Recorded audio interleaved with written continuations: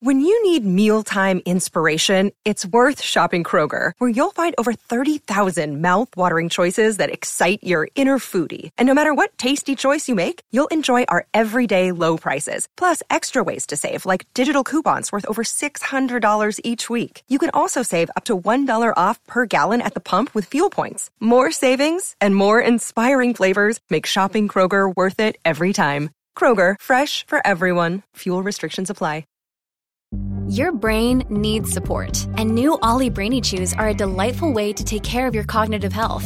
Made with scientifically backed ingredients like Thai ginger, L-theanine, and caffeine, Brainy Chews support healthy brain function and help you find your focus, stay chill, or get energized. Be kind to your mind and get these nootropic chews at ollie.com. That's OLLY.com. These statements have not been evaluated by the Food and Drug Administration. This product is not intended to diagnose, treat, cure, or prevent any disease.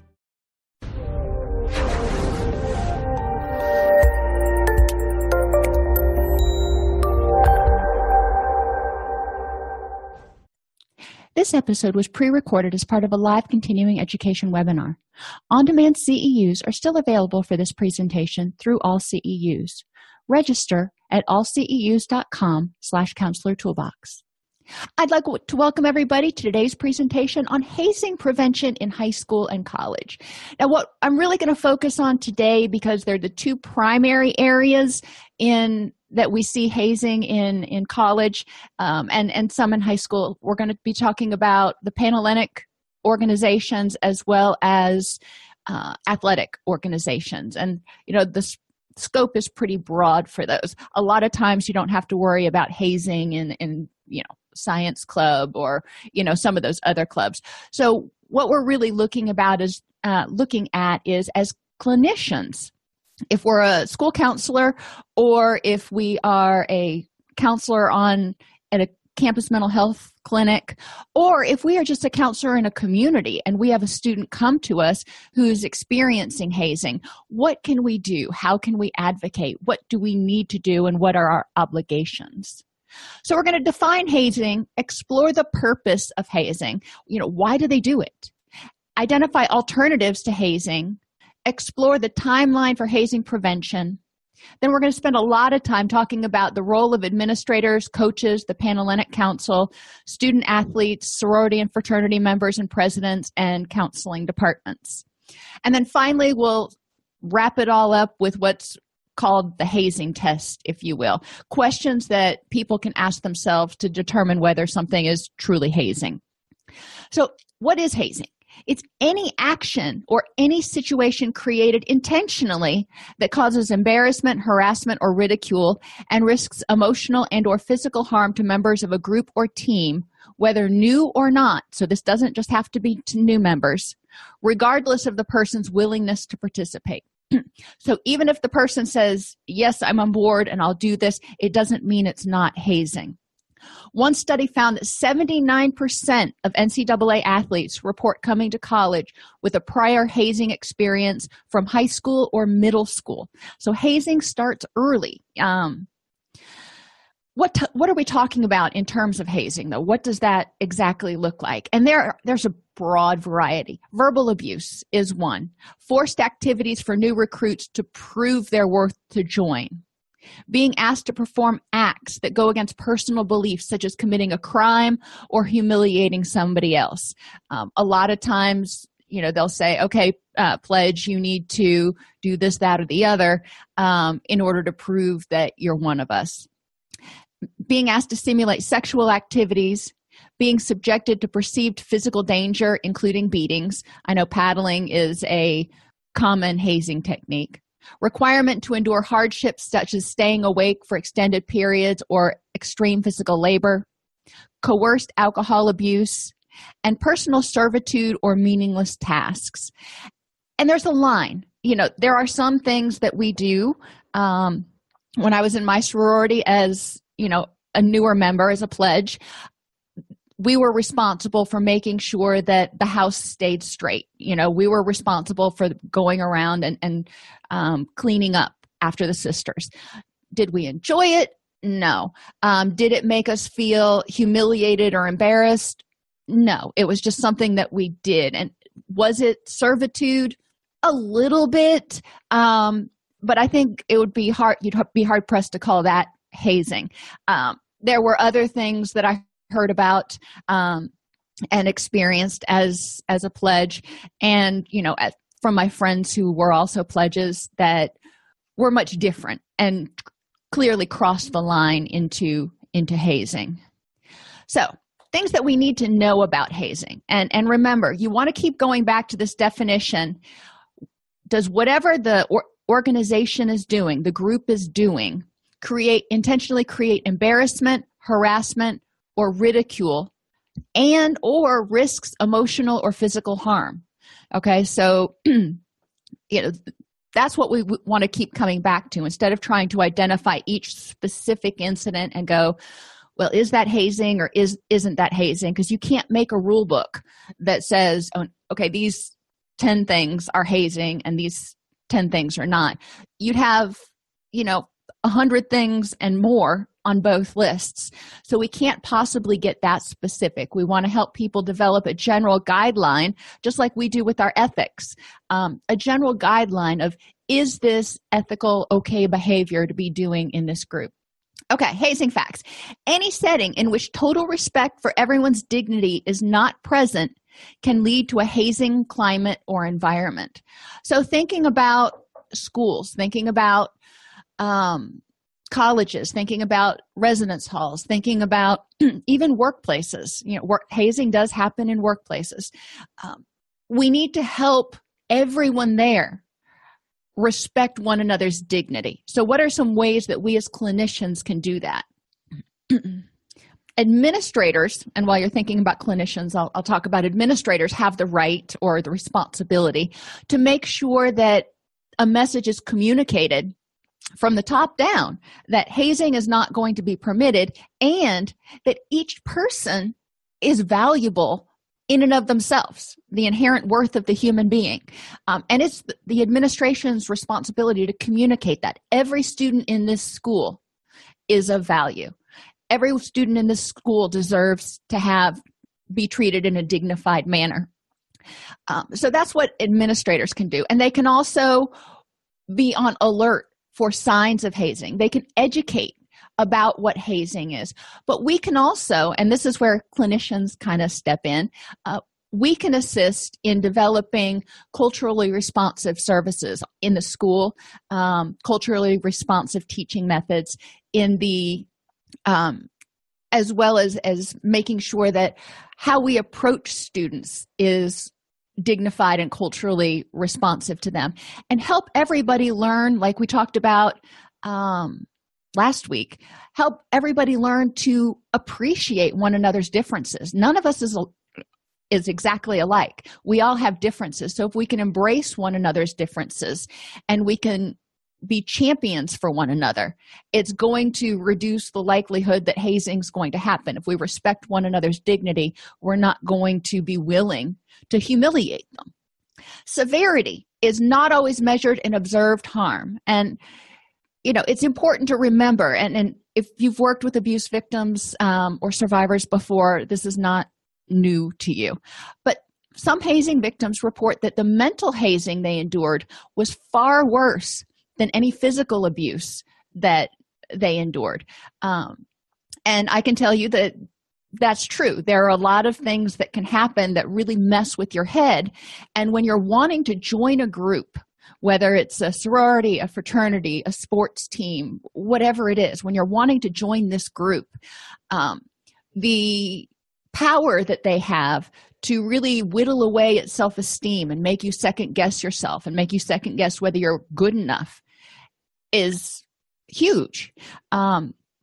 So it's important for us to recognize that we're not just looking for black and blue marks. We're not just looking for a student who's passing out because of physical exhaustion.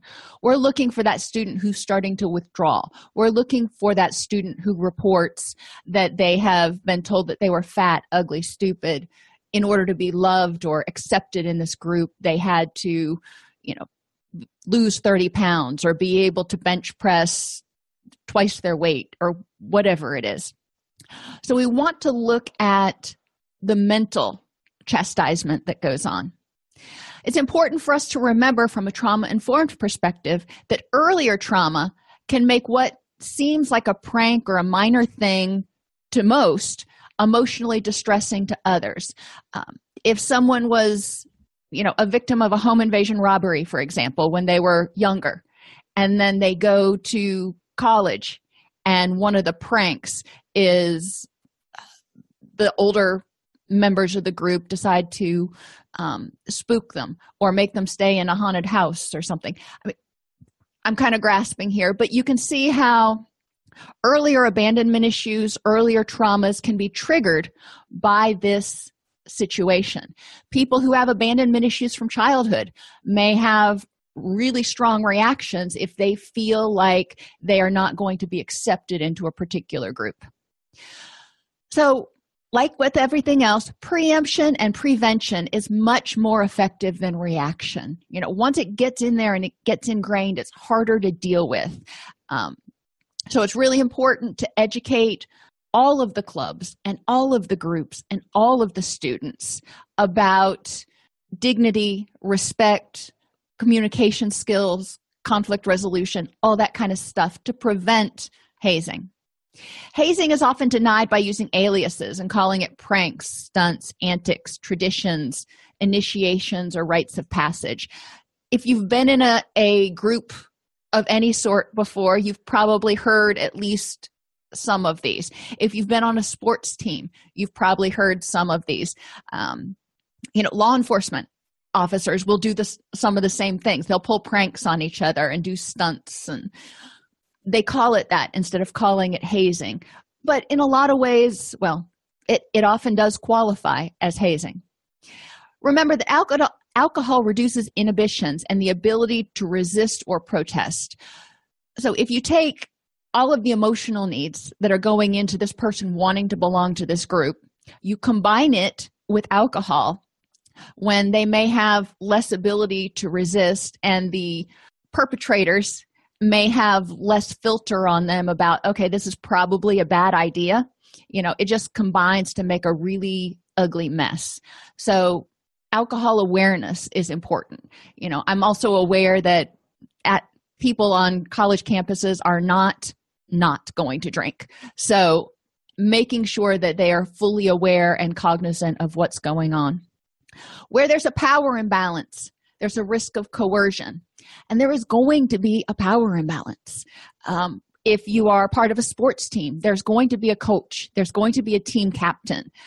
That's the way those teams work. If you are in a club, there's going to be a club president and secretary and treasurer. They have more power than the regular members.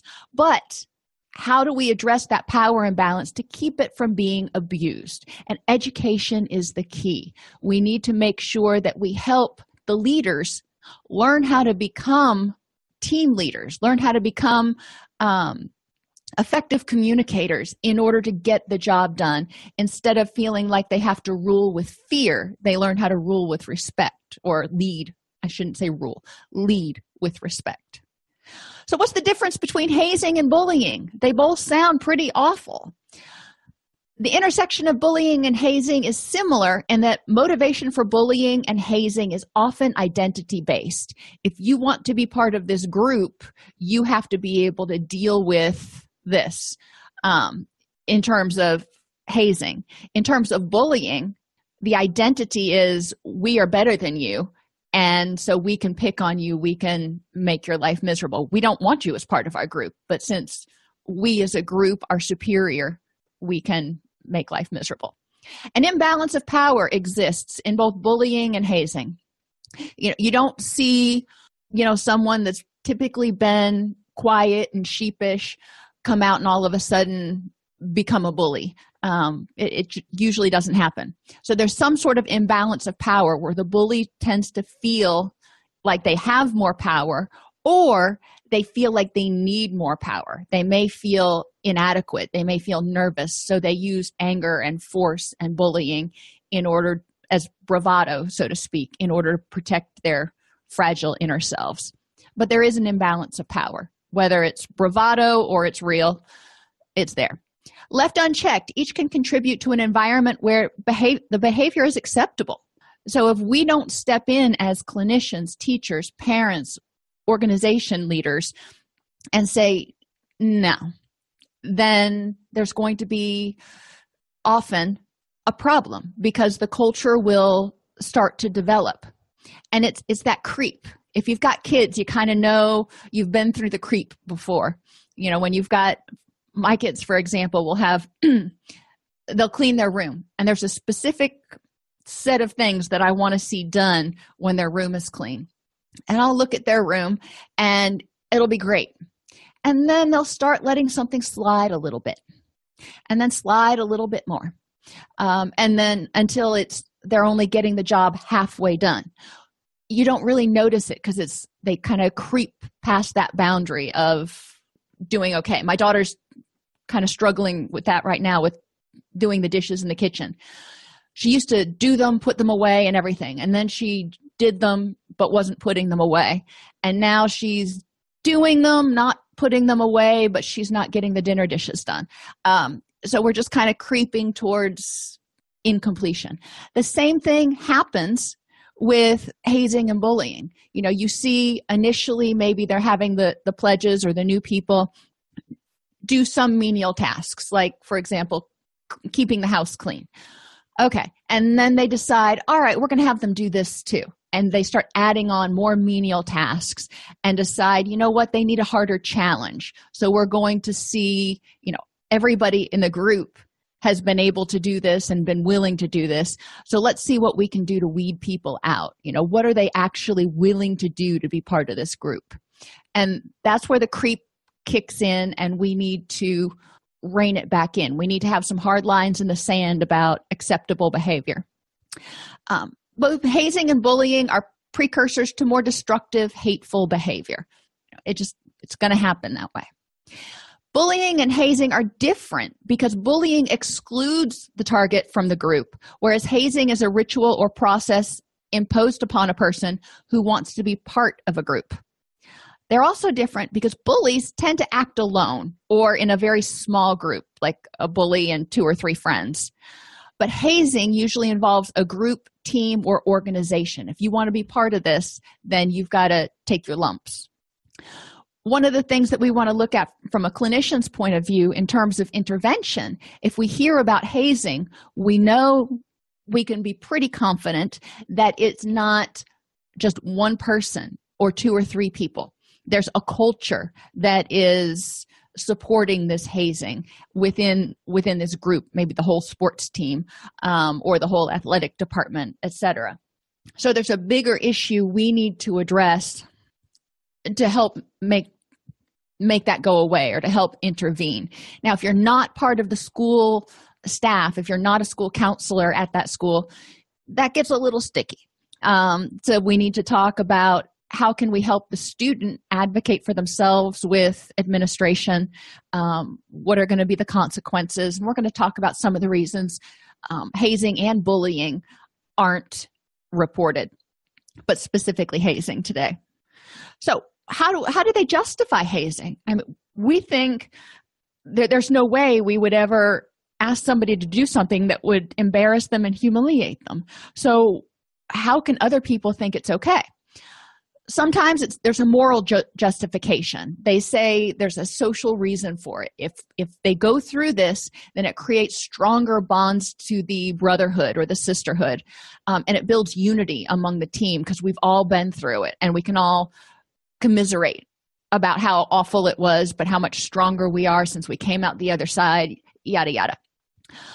So the question I would pose to you is, what other things can we do to help groups create bonds and build unity? Does it have to be something embarrassing and shameful where it's a secret you share with everyone, which keeping secrets is another one of those triggers for people who've been traumatized as children, that can really activate some trauma stuff during hazing.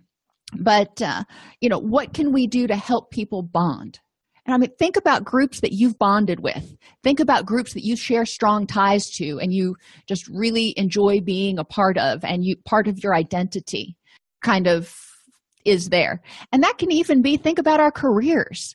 We went through college together. We all had to go through qualifying exams together. We all had to do internships, not necessarily in the same place, but we've all been there. We've all done it, and we can share similar experiences. And there's something of a unity among us, as clinicians. Even if we have never met, we share some similar experiences that create some bonds. And obviously, people in your community with a similar background, you often have similar bonds and unity with those people. So yeah, retreats and team building are excellent ways that we can work at developing unity. Euphemistic labeling, sometimes they call it team building, but it's not. So we want to look at, if we're building this team, how is it enhancing every single person, the senior members of the group as well as the junior members of the group? How is it enhancing every single person within it? That's team building everybody up, not having this one group over here trying to develop something in the newcomers or whoever is being hazed. They can use the advantageous comparison. We're going to battle, especially with sports teams, this is a battle. We've got to go and we've got to win these games. So I have to make sure that you've got the stuff to push through it. Well, there's lots of other ways to see if they've got the stuff. And, spring training is one of them. Diffusion of responsibility and normative conformity. I kind of put these both together. Diffusion of responsibility is when you say everybody else is doing it. Well, that doesn't necessarily make it right. I know the college that I went to, the university that I went to, the Greek organizations within that university all engage, well, almost all, I don't know all, but for the most part, they did engage in hazing. So was nearly everyone doing it? Yeah, I think so, because I would talk to friends who were at different sororities and different fraternities, and they'd all have examples of hazing that was going on. So that was probable. It doesn't make it right just because it's being done. So that's diffusion of responsibility, saying everybody else is doing it, so there must not be anything that bad with it. Check in with your spidey senses. Does it feel head, heart, and gut honesty? Does it feel like it's the right thing to do? And then normative conformity is also that avoiding personal responsibility.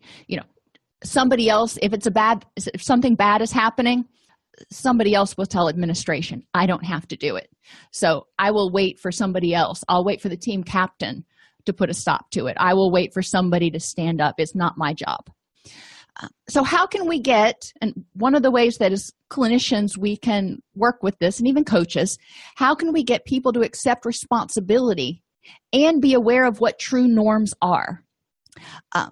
One of the ways we get people to accept responsibility is by making sure that everyone's held accountable for what happens. Just because you didn't partake in it, if you knew about it, you're still complicit in what happened.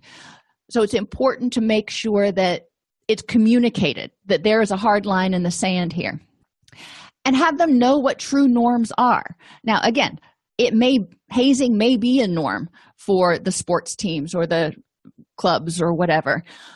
That doesn't necessarily make it right. So we want to have them also ask themselves, is this something that I would be proud of if my parents knew that I was doing it? Disregard or distortion of consequences. If they say, how can it be hazing? Nobody was hurt. Well, number one, not all of the injuries are physical. Some of them are emotional. Some of them are very emotionally traumatizing. So let's think about an athlete on scholarship.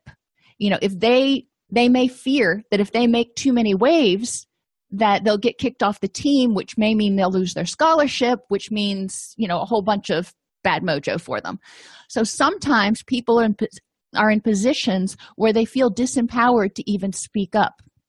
You may have a sorority member who's paid her dues, bought a meal plan, and lives in the house. So her housing is wrapped up in that.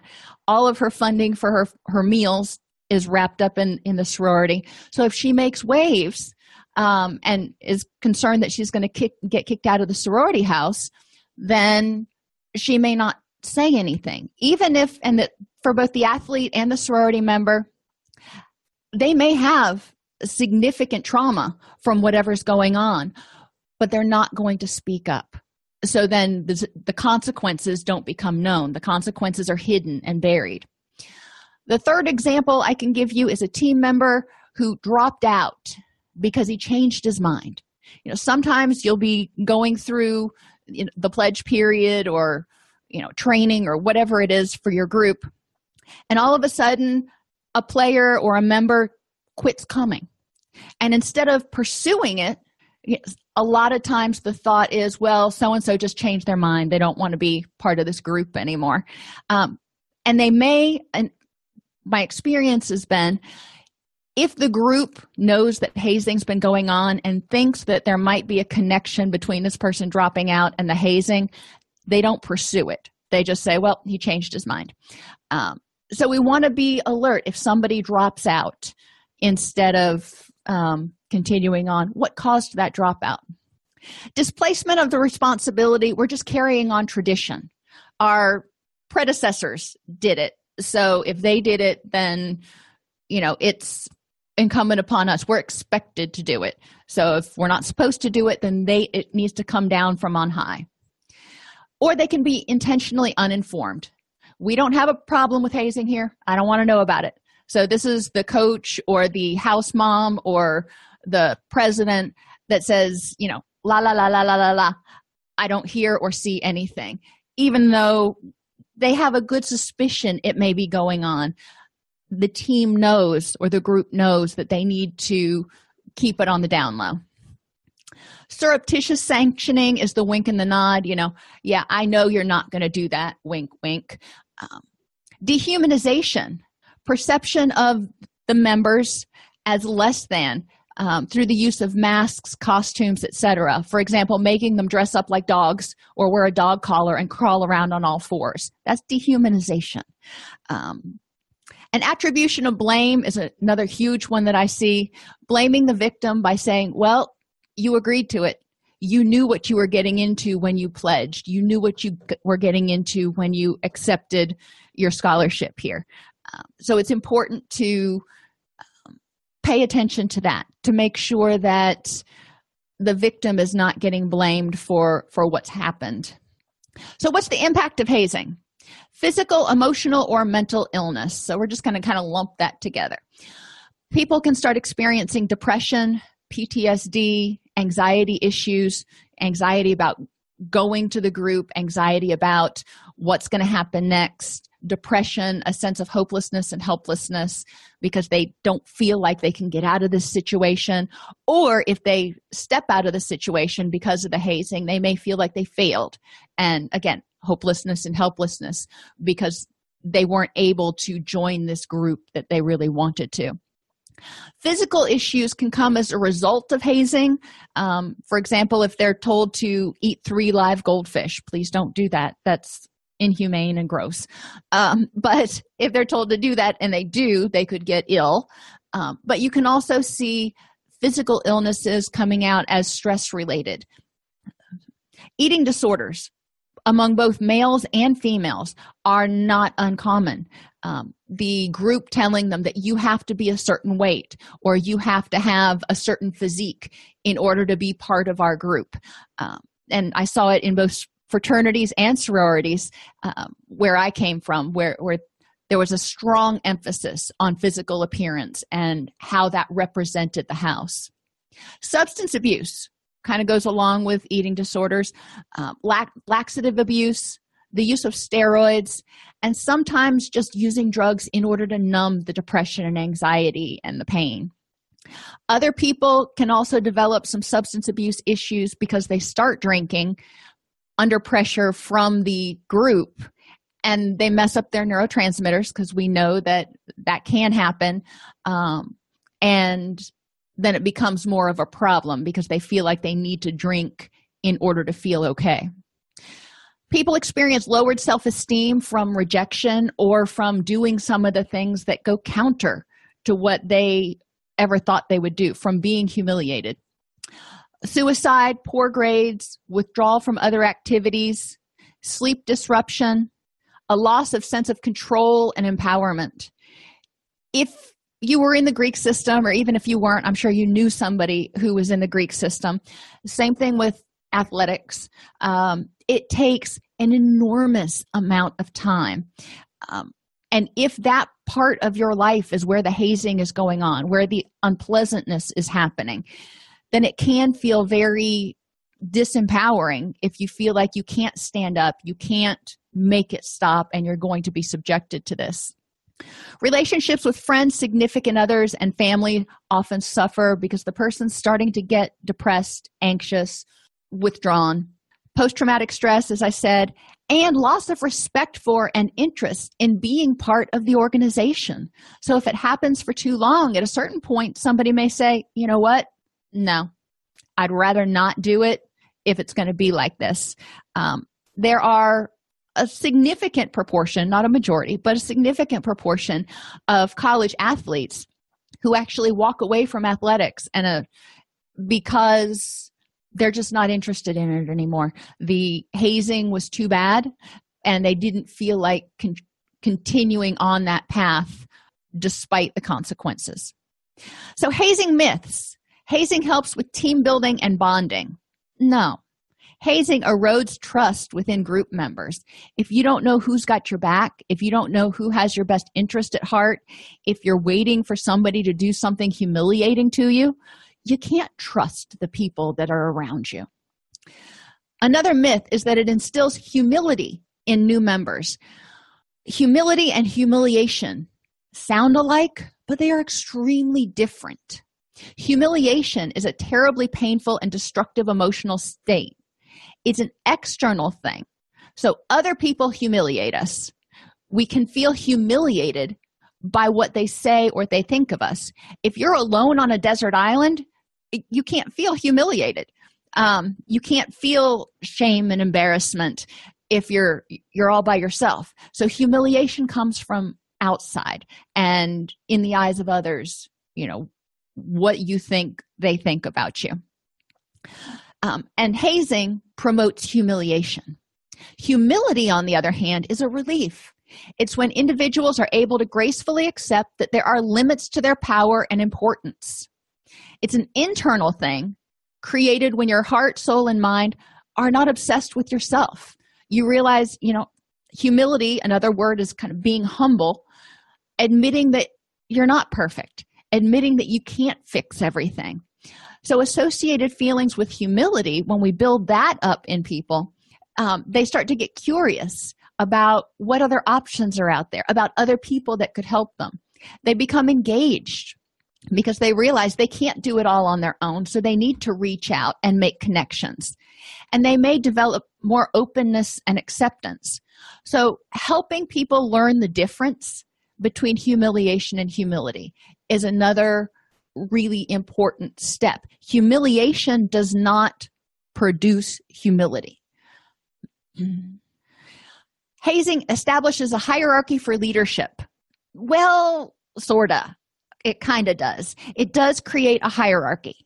But the myth here is that it's for leadership. When you lead by fear-based leadership turns members' attention inward instead of outward. If you go to work every day and you're always worried that you're going to get sued or you're going to get a pink slip or fired or written up or whatever, you're going to be worried about yourself. You're not going to be worried about the group. You're not going to be worried about connecting with them. You're going to be worried about covering your own butt. Members who are led by fear go into survival mode. They are no longer interested in the group's outcome. They're concerned with staying in the group and not stepping on toes. So think about, again, that athlete that's on scholarship. If they are led by fear and they go into survival mode, they're concerned about staying on the team, and they're concerned about their scholarship, but they're less concerned about what happens to the group. They're just in cover my butt mode. They don't want to rock the boat, and they're afraid of what's going to happen. So they're trying to pacify the humiliators, if you will. Leading with fear breeds anxiety, cynicism, distrust, and intimidation. So as clinicians, one of the things that we can do when we consult with sports teams, clubs, groups, organizations is help everybody understand how to lead with respect instead, or lead by respect instead of lead by fear, and help leaders and future leaders develop the tools in order to do this, so they start understanding from the get-go the best way to help form bonds and create unity among their organization. Respect-based leadership creates members who look outside themselves and focus on bettering the group. So again, think about a supervisor that you worked for example, that led by respect. And how much more willing were you to go the extra mile to help out your team when there was respect there? When somebody said thank you, when somebody gave credit where credit was due, when you all respected one another with your inherent flaws. It's a lot easier to be part of a group when everybody recognizes and respects one another for who they are as who they are. So common reasons hazing's not reported, and we can really intervene a lot here. The school year's about to start. I know hazing's going to happen again, but I don't know what to do. Well, that's an obvious one. We need to make sure that there's an educational program during orientation, whether it's high school orientation or college orientation, sports team orientation. There needs to be education about what hazing is, why it's not okay, and how to report it if it happens. I don't know who I can trust or talk to about my concerns. That should be covered in the educational presentation. But also make sure that it's posted somewhere. Just like in our facilities, we have to have an ombudsman number and the patient rights posted conspicuously. There should be something similar on college campuses and high school facilities for students to know who they can call, who will listen to them and take them seriously. I'm not sure how to deal with the fear of becoming an outcast. Well, and as clinicians, we'll work with this a fair amount, because if they are trying to become part of a team and they report hazing, initially that is not going to go over really well. So we need to help people develop the skills they need and be aware of what may happen. I don't want them to be surprised if you say, oh, it'll be okay, just report it and then everything will stop and be fine. No, that's probably not it. We need to help the person know what to expect and plan on how to deal with it, so they can look at themselves in the mirror and they can feel good about themselves, but also, rejoin the group. And the group itself, like I said, hazing is a group activity. So if one member of the group reports hazing, that tells us that we really need to go and work with that whole group. We're not going to single somebody out going, okay, John Smith over here was doing the hazing. We're going to want to go in and do an educational presentation for the entire team and potentially, or group, and potentially institute some sort of monitoring so we can change the behavior and the culture of the group, because the culture condoned it. If it happened, the culture condoned it. I'm newer to my organization or team, so how do I know who my allies are? Again, we want to have something posted. We want students to know, or employees to know, where they can turn for help and assistance when things get tough. If they feel like there may be harassment or bullying, human resources deals with that a lot. But this is important to make sure that people know. And as far as members on the team, trust is earned. So hopefully the coach or the team leader is going to do some early team building and trust building activities in order to help everybody start feeling like they can trust each other and they've got allies. If I report hazing, it won't be handled right. This is a possibility, which is why as administrators, leaders, clinicians, we need to step in and all work to develop the hazing policy. So when it gets reported, it does get handled right. If there is a good policy in place, then it will be handled well. By intervening in the hazing, I could get emotionally or physically hurt. Well, that's true. And it's important as leaders that we make sure that it's a safe environment for our group members. But the group is going to get angry if hazing's reported. So there's a fine line that needs to be walked. And again, after hazing is reported, when an intervention needs to happen, we need to look at the whole group, not just a couple identified people, and going in and saying, no, that wasn't okay, and thinking that everything's going to change is foolhardy. It's a culture. So we're going to need to implement some policies that are monitored by, if it's a sports team, by the coach maybe. If it's another group, by the president or someone else who is willing to supervise it. I don't want to rock the boat on tradition. People hide behind tradition. And I typically say, if the tradition is hurtful, maybe it needs to change. And, what happens about rocking the boat, and what does it mean to you to maybe break a tradition? A student may say, I don't know how to stop the hazing without tarnishing my team or organization's reputation. If the hazing policy is written correctly and well, then yes, the team is going to be brought under scrutiny by somebody somewhere. But it's a learning moment. It's a teaching moment, and it doesn't necessarily have to tarnish the reputation. Now, if the hazing ends up killing somebody or causing somebody to commit suicide, that's certainly going to tarnish the team or organization's reputation.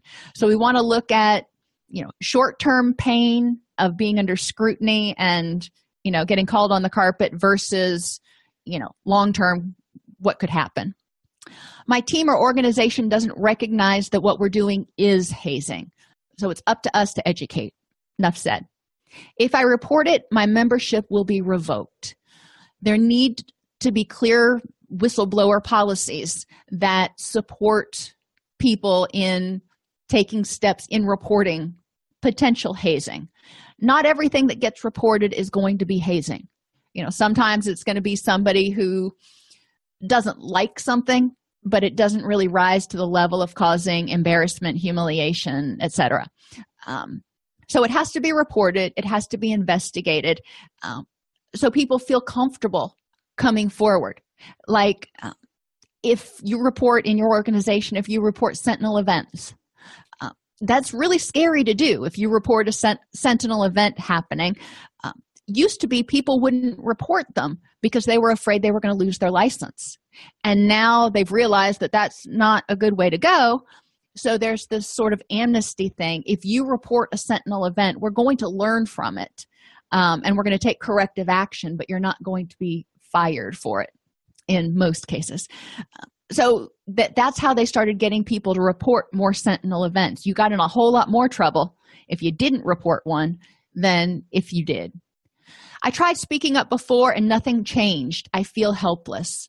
That indicates to me that there is potentially a flaw in the follow-through of the process for addressing the hazing. So maybe there was just a course and everybody had to take on hazing after it was reported, and then there was no follow-through.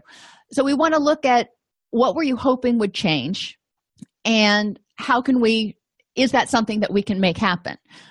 Remembering, everybody has their different ideas of what hazing looks like. So we have to have some understanding. There are going to be some things that you don't like to do, but you have to do. When I worked in fast food as a new person, I wasn't able to run the cash register and stuff yet, so I had to mop the floors and clean the bathrooms. I didn't like doing it, but it was something that I had to do as a new person because I didn't have the other skills yet. So we want to look at, was it hazing or was it just something that needed to be done or necessity? I don't know how to manage losing friendships and respect of those in charge over this, and I think that will happen. And that's a reasonable fear. It is. So we want to talk about what other friendships you have. We want to talk about, the knee-jerk reaction is often to say, well, if they're true friends, they're still going to like you anyway. Well, even if they're true friends, they're probably going to be angry for a bit. So we want to help people figure out what is their support system outside of this group, and what is important to them, the hazee, if you will, in terms of respect. Whose respect is important? Do they value the coach's respect over their own self-respect? What would their parents say if their parents found out? Do they value the coach's respect over their parents' respect? So we want to look at who they're wanting respect from and whether that respect is earned. I don't want to say anything because I'm ashamed of what I did to join my organization or team. And this is very possible. If we allow people to make reports about hazing anonymously, it's harder to investigate. Yes, it is. However, it also can help some people feel like they're a little bit more empowered after they've done some things that they kind of regretted. I'm the only one who thinks this is a problem. A lot of times there are 5 other people thinking this is a problem, but nobody wants to step up and say, there's a problem. So everybody thinks they're the only one. So it's important to normalize the fact that generally when something feels like it's going wrong in an organization, you feel like you're the only person who sees it as a problem. But it's likely there are a bunch of other people who just haven't had the courage to say something yet. My team or organization is my support system, and I can't afford to lose that. Same thing like we talked about with the friendships. Help them figure out where their other support systems may lie. I'm at school on scholarship. How do I make sure it isn't compromised? It's important that athletic departments have policies for, against hazing, but also to protect student scholarships so they don't, if they're whistleblowers, they don't lose their scholarship. What are our obligations? We need to understand why hazing happens. We can't intervene unless we understand why. We need to provide education on an individual, group, institution, and community level in writing. So that's a lot. But, you can hit the individual, group, and institution kind of all at once, if you will. When I was at the University of Florida, I had one class on drug and alcohol awareness that all of the student athletes were required to take. So it was a whole semester class, but everybody was required to take it. So it communicated institutional policies, but that group also had to go through it, and obviously the individuals in the group were going through it. So we were able to hit those 3 right there. And we also want to put it out in the community about what hazing is and why it's not okay. So it filters down to the high schools that are going to be sending future students to the college that hazing's not okay. Ideally, put it in writing, especially when it is on a group or team that you're supervising or you're a part of, a hazing-free pledge, however you want to put that. Ensure participants have full participation and ownership in hazing prevention efforts, including education, implementation, and adjudication. It's good if you have members from the athletic department, members from the Panhellenic Council, members from the at-large educational community sitting on the council or board that reviews any complaints.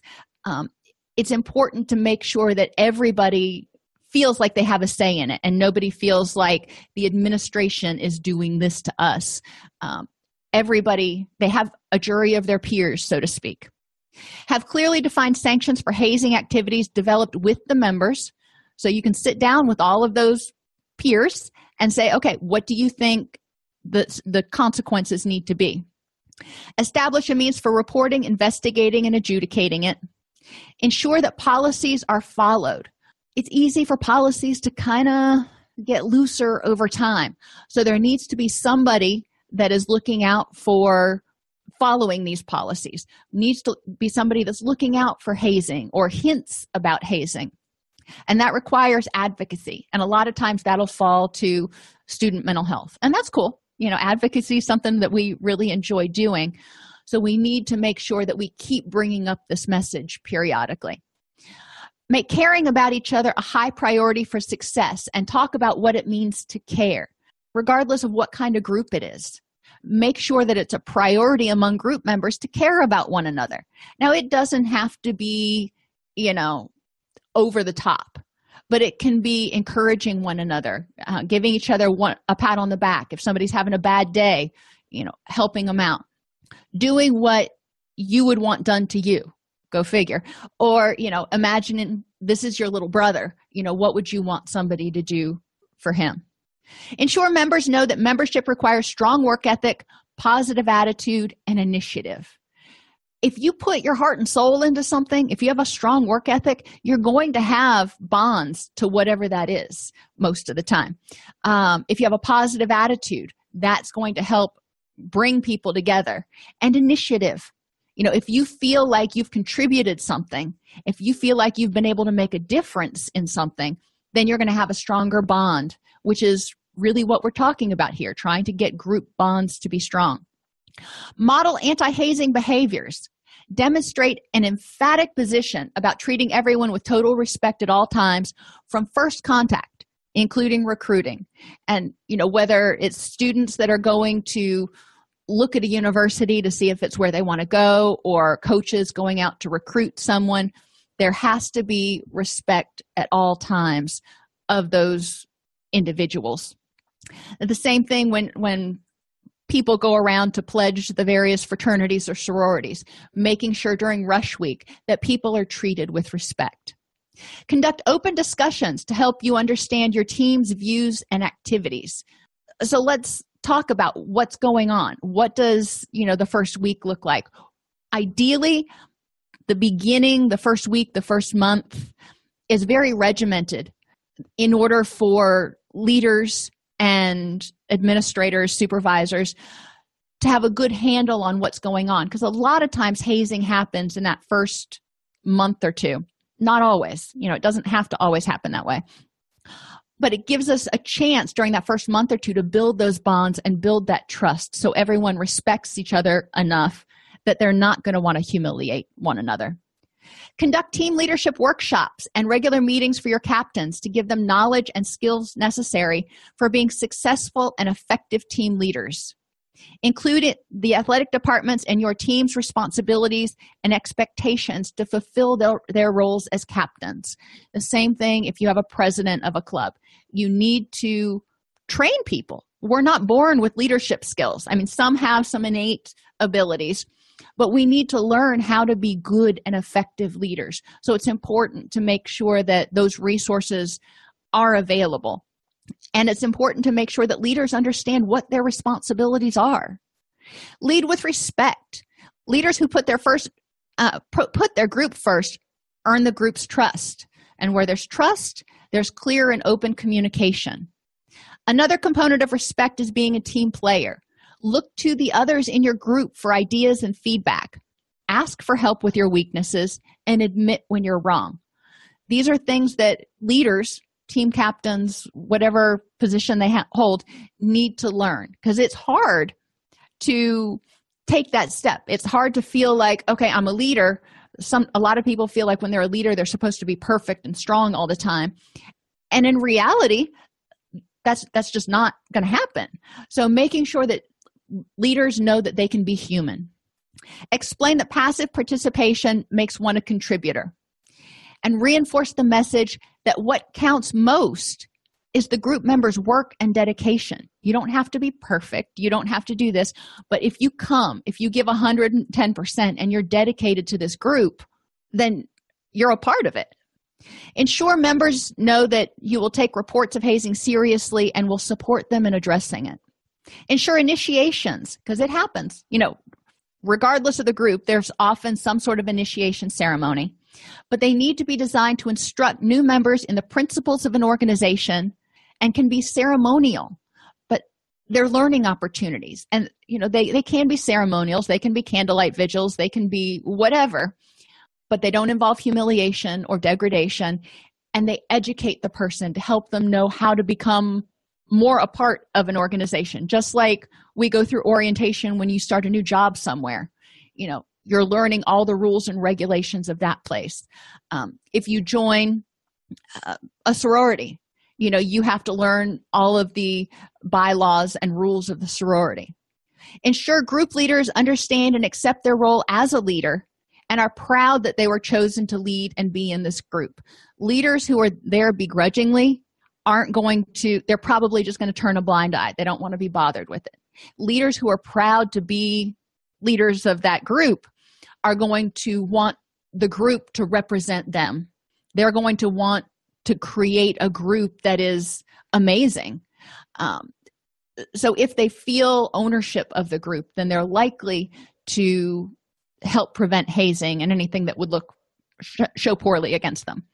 Support educational programs on the following topics. Group dynamics, because any new group, workplace, sports team, sorority, it's going to go through the group dynamics phases. Help them learn how to effectively communicate with the group, because you have to communicate differently with different people. Identify recruiting and host policies. Intervention skills. If it is known or becomes known that there might be some hazing going on, what can leaders do to intervene? Help everybody develop listening skills and decision-making skills, good health behaviors, conflict resolution skills, and make sure that everybody knows the codes of ethical conduct, acceptable standards of behavior, and rules and regulations of the institution and state laws. This can generally all be gone over during orientation week. So when do we do all this? Teach about hazing and remind group members that hazing policies are in effect everywhere, not just on campus, not just on the court, everywhere, 24 hours, 7 days a week. So if you go off to Tahiti with everybody for spring break, well, that's great, but you can't haze them there either. Rules still apply. You want to go over it at the beginning of every semester. Just kind of do a check-in, generally have them sign a pledge or something again. Before spring and summer breaks, and when a new student joins, make sure that that new student knows that hazing is not acceptable. At the end of the year, it's helpful to do exit interviews, especially with those students or people who are leaving your group permanently. They're graduating, moving on, whatever. Do an exit interview to find out, in retrospect, is there anything you would have changed? So those stages of group development: forming, storming, norming, and performing. During forming, the group of people comes together to accomplish a shared purpose. Their initial success is going to depend on their familiarity with each other's work style, their experience on prior teams, and the clarity of their assigned mission. So for sports teams, for example, it's often very clear what they want to do, and they generally have experience on other sports teams before, by the time you get to the place where there could be hazing happening. So that's all good. But everybody gets in and they've been coached by different coaches. They have different styles. So during this period, as a leader, our role is to help the team members get to know each other with team building activities and a listening ear. We need to help them learn how to communicate and start building those bonds. During the storming phase, disagreement about the mission, vision, and ways to approach group goals are constant. People are arguing about who should be first string, who should be second string. Often not with the coach, but among each other. And there's snickering and, irritability. This is not uncommon. As a leader, our role is to help the team members get to know each other, clarify the goals for the team so that the team succeeds. We want to look at who's going to be best in this slot so the whole team succeeds. During the norming period, the group has formed working relationships that are enabling the progress of the group's objectives. They've agreed to abide by certain group norms and are becoming functional at working together. So at this point, as a leader, we can back out a little bit and ask for periodic updates and regularly check the group's progress at agreed upon intervals and critical steps on the path to a successful conclusion. So if it's a sorority, for example, and they have this big project they're working on, well, that's wonderful. Just check in once in a while to make sure that they're making adequate progress on that. We used to have an annual project that we would do. Performing. Relationships, team processes, and the team's effectiveness in working on its objectives are syncing to bring out a successfully functioning team. So here, ask for periodic updates, help solve problems and provide input as needed, and make sure that members are communicating with all of the other appropriate parties. So, for example, with us, one of our projects generally revolved around homecoming and doing the homecoming float. So we needed to make sure that we were not only getting the homecoming float built, but we also had put in our application to be in the homecoming parade and, communicating with any other organizations or people we needed to. Ending is the final stage of group development, and the team has completed its mission, and it's time for team members to pursue other goals. This is generally graduation. So as a sponsor or leader, we want to make sure that the team schedules an ending ceremony. We can debrief and discuss the successes and maybe how the team could have been more successful, and it marks a clear ending to the team or project. At the end of every year, most sports teams have a banquet, and they go over and give their awards and yada yada. We can do the same thing with sororities and fraternities and other groups. Group building. Make sure that members understand the expectations and goals of the group. Make sure they understand why they're participating in the group.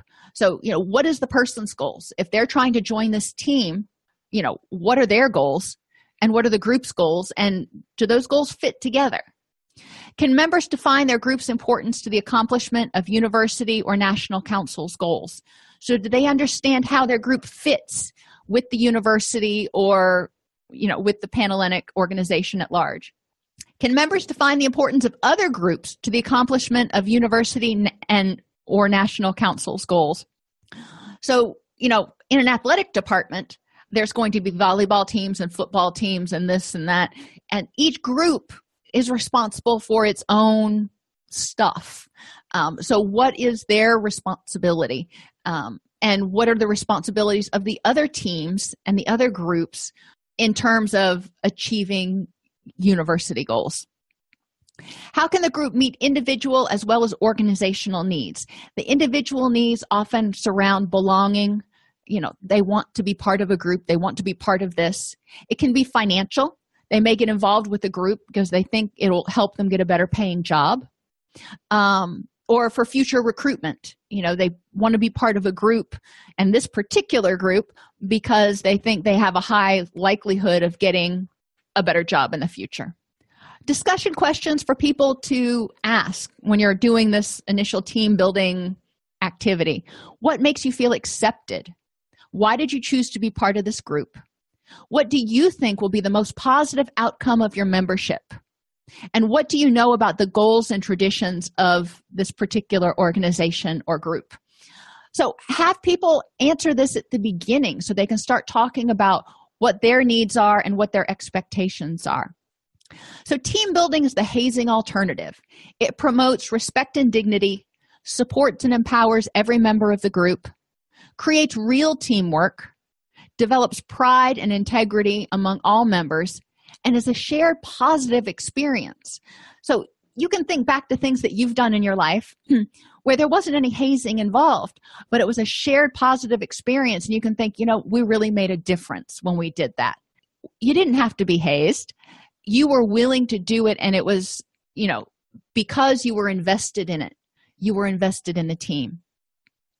So some hazing alternatives. We want to look at anything that's going to help build mutual acceptance, pride in the group as well as self-pride, dignity, respecting each other's dignity and making sure the group is behaving in a dignified manner and wants to behave in a dignified manner, contributing, when they contribute to something. And sometimes people join groups because they want to contribute and be part of something bigger than themselves. So how can we help them do that? And how can we help them forge bonds with other people? So designing and completing a community service project is a great way. Rewarding teamwork. Attending a team building ropes course to build unity among new and veteran members. Encourage members to wear team apparel.